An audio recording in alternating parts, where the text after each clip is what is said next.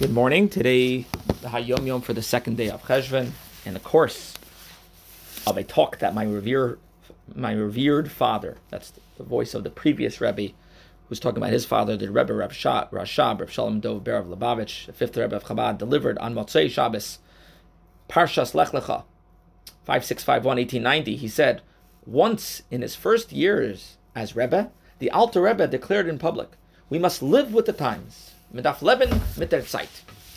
Through his brother, Rabbi Yehuda Leib, known by the acronym of his name as the Maharil, the elders of the Hasidic community discovered the Rebbe's intent. We must live with the Torah portion of the week, and more specifically of the current day. For example, on Tuesday, we shall learn the third passage of the forthcoming Shabbos of the third Aliyah. It is not enough to study a segment of the weekly Torah portion every day. We must live with it. Very powerful lesson. It'll always show us things in our life when living with what it says in that day's Torah portion, and the weekly Torah portion specifically that day. In the Sefer HaMitzvahs for today, from the Rambam, mitzvah number 147, mitzvah number 306, the prohibition is that we are forbidden from taking the entire bird's nest, the mother and the chicks, when hunting. It does, and then there's a positive commandment that relates to this, is that you have to chase away the mother, and so on and so forth. With regards to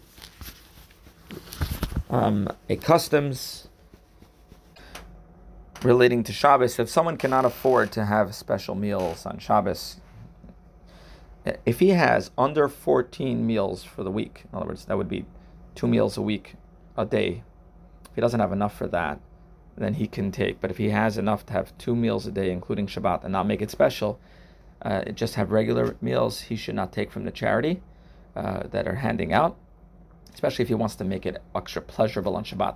And this basically is what the rabbis say: make your Shabbos like a weekday, but do not turn to others for your needs. Of course, he does. If he doesn't have even 14 meals, he definitely can take the charity.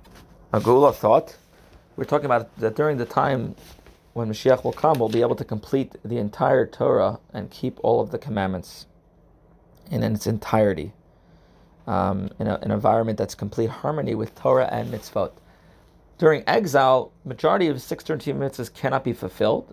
Many mitzvahs that relate with the Jewish people's return to the land of Israel, the Jubilee year, and have the third temple, relating to many of the mitzvahs cannot be done.